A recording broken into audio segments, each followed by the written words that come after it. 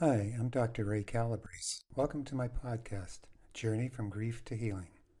Grieving is difficult. I know. I lost my best friend and wife after a long marriage. In this series of podcasts that are based on my grieving journey and in my book, Walking Through Darkness, that is available on Amazon, you'll discover what you are experiencing physically and emotionally is normal. Healing is possible. Remember, love always wins. Life will get better.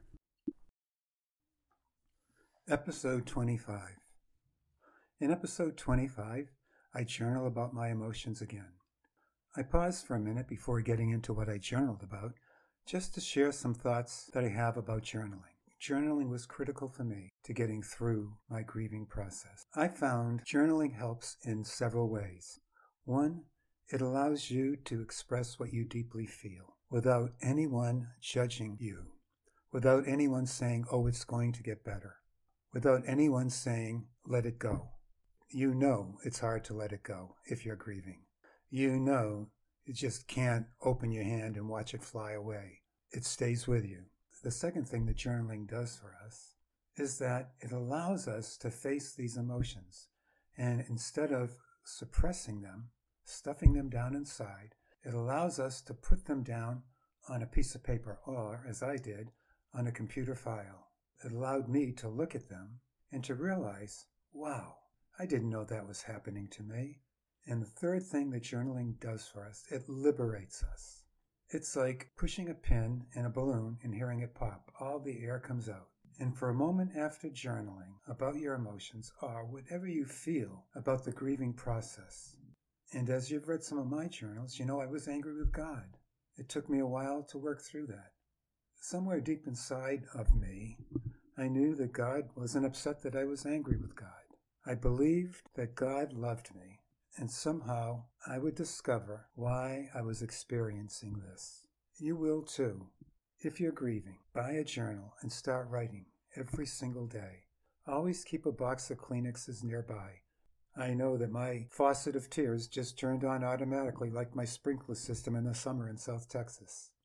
You'll feel better, and I believe that you will get through your grieving process more intact and not having some deep-seated emotion taking control of you. God bless you. Now onto my journal. I wrestle with my emotions 24/7. They are wearing me down in a war of attrition. There is no let-up in their assault. They strike me when I am most vulnerable. They strike when I least expect them to strike.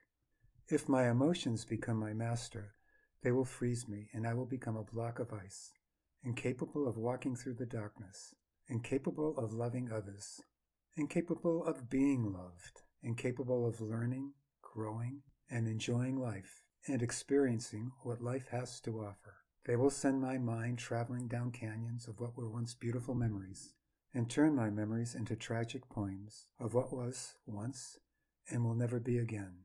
No matter how difficult my journey, I choose to take the journey from my head to my heart. That journey is only a foot long, and yet it is the longest journey, I think, that any of us can ever take. My intuition tells me it is the only way through this hell that I am experiencing. M told me my heart will tell me what I need to know. She said it will point a way through for me. I know I am beginning to experience moments of gratefulness for each second Babe and I spent together. According to him, this is a sign of progress. Yes, I have strong emotions. I am in a daily battle with them. They show up when I least expect them, and they take their time leaving.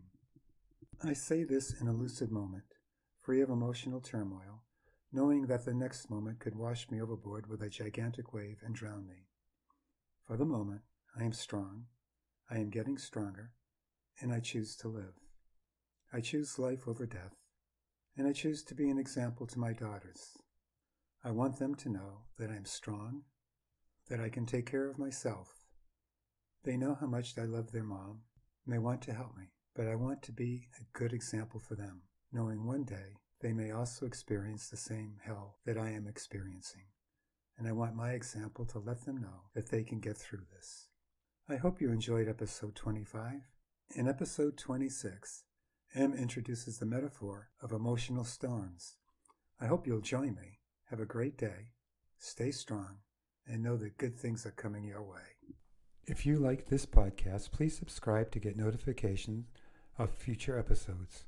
You can also check out my blog, Looking on the Bright Side, at www.dancingalone530.com. It's all positive and uplifting. If you have any questions about my grieving experience, or want to share your grieving experience with me, please email me at ray.breeze, BRESE, @gmail.com. Have a great day, stay strong, and never quit, never give up.